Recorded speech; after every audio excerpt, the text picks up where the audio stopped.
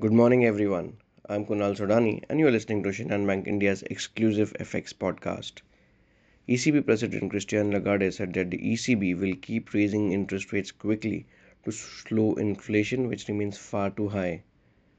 ECB Governing Council hawks have been obviously calling for a 50 basis point rate hike both for February and March.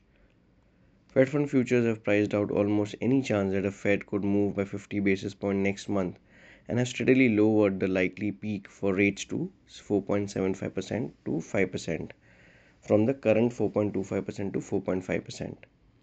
First readings of January PMI data of Eurozone, UK, and US will be important, and Q4 GDP will obviously remain crucial amid US recession chatters. Chinese banks will remain closed in observance of the Spring Festival.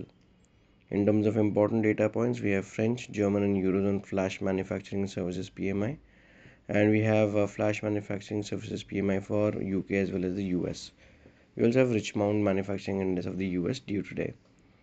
Holidays in China pre-Fed blackout triggered dollar index to consolidate, but softer US data, hawkish ECB commentary is challenging the bulls as well. The dollar index did find a decent support at 101.60. Let's see how it holds today as well. We saw a good bounce and rally in the dollar rupee pair from 80.86, where a lot of PSU banks later followed by the foreign banks were seen buying heavily. Today, for dollar rupee, we expect 81.10 to act as a support, while 81.70 to act as a resistance. So that's all from my side, friends. Wishing you all a very happy and energetic day. Thank you.